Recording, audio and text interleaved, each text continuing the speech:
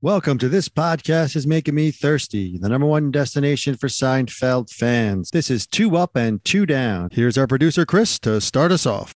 All right, everybody, welcome back to Two Up and Two Down. And today we got the stall. So should be a good one. Tony, let's go over to you. What's your first up? The Stall, Season 5, Larry Charles. This is about as good as it gets, folks.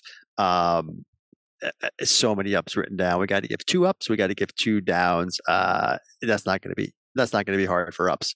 I can go so many places here. I think the first up though is our introduction to Tony with Dan Cortez in the movie theater with Elaine. Oh, where's my popcorn, babe? I thought I was getting popcorn, babe.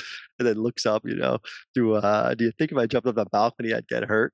That's just right there, sets him up for everyone right there.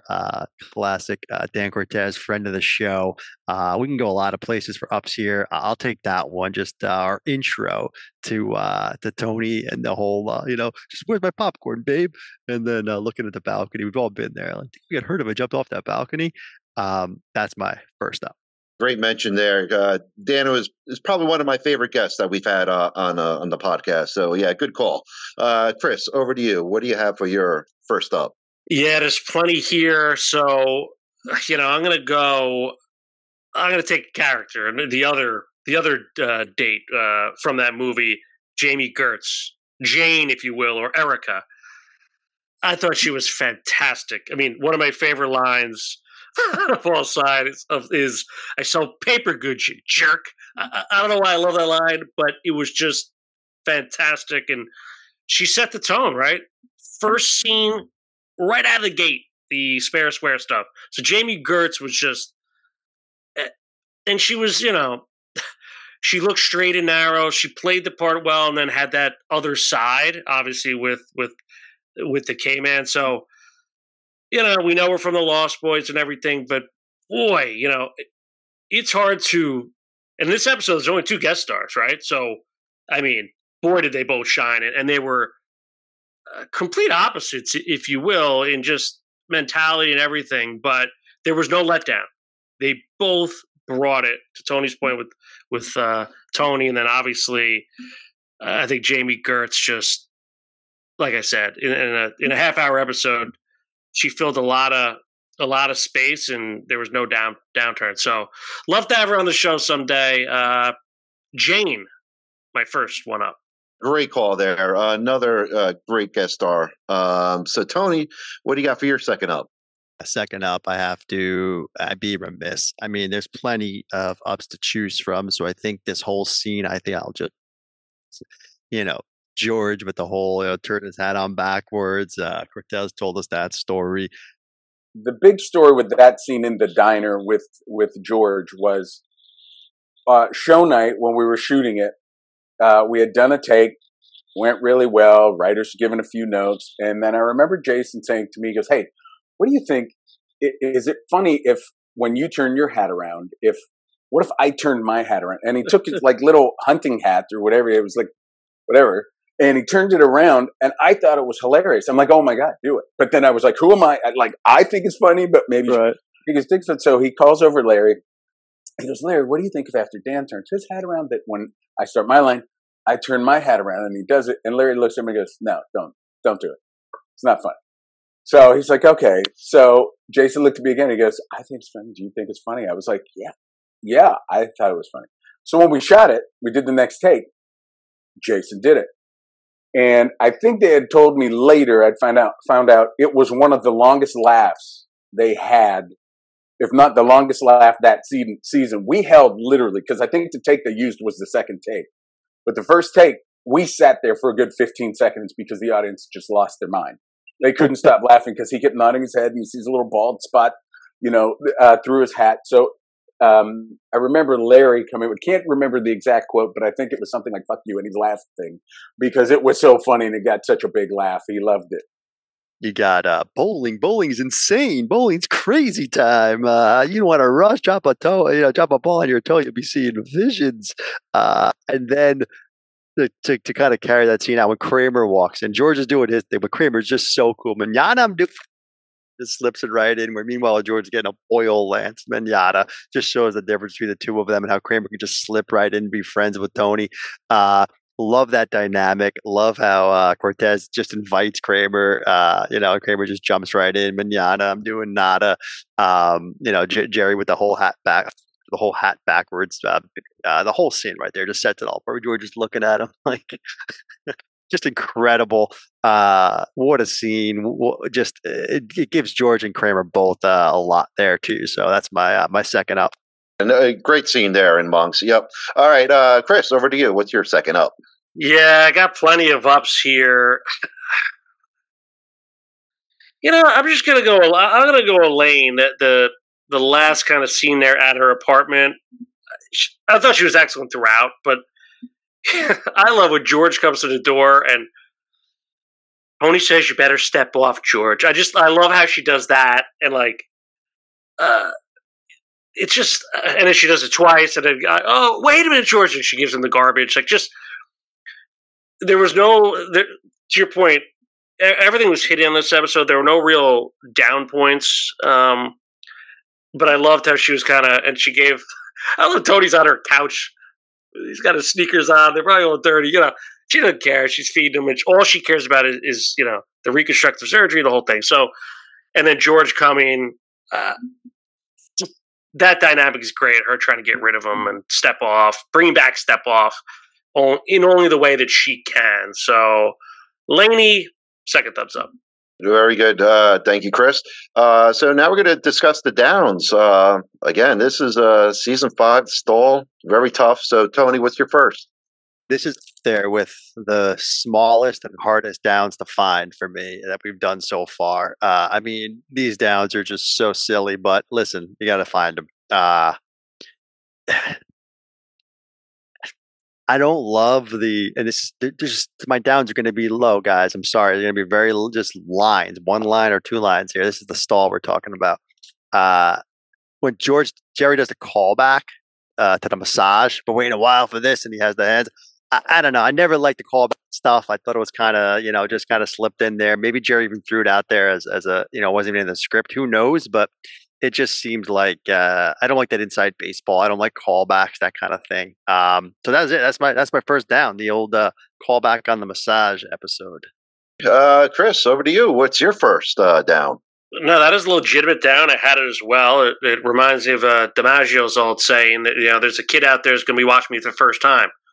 Meaning, someone could be watching this episode for the first time, doesn't get it. So, make it its own episode. Don't have that callback. But anyway, But to your point, tough to find downs. It's lines, and this line they didn't need it.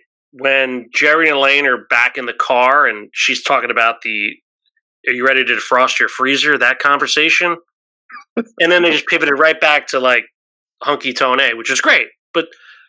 The freezer defrost, I don't know. Maybe I was missing something from the scene before. I don't remember it. I don't remember her in the freezer. I don't know. Very unlike Larry Charles to just throw in a line like that and then steer back to what is important. So for me, freezer defrosting it line, first down.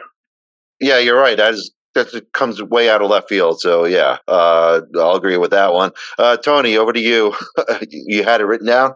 Yeah, I don't know if you guys can read that, but the frost in the freezer doesn't make any sense. Don't understand it.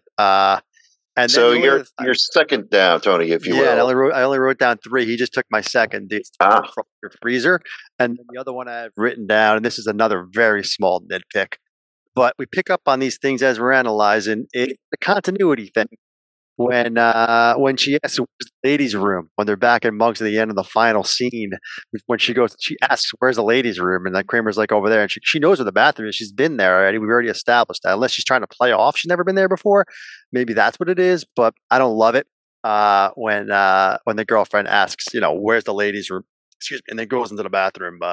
She knows where the ladies' room is. She's been in Monks. She's been in the bathroom. She couldn't spare a square. So a little continuity thing there, but I'm guessing if you had to ask them, they might say she was trying to act like she didn't know where the bathroom was, perhaps. But still, I got to find it down. That's it. Thanks for pointing that out. And Chris, over to you. What's your second down? I thought the Spare the Square was at the movie theater, but I could be wrong. But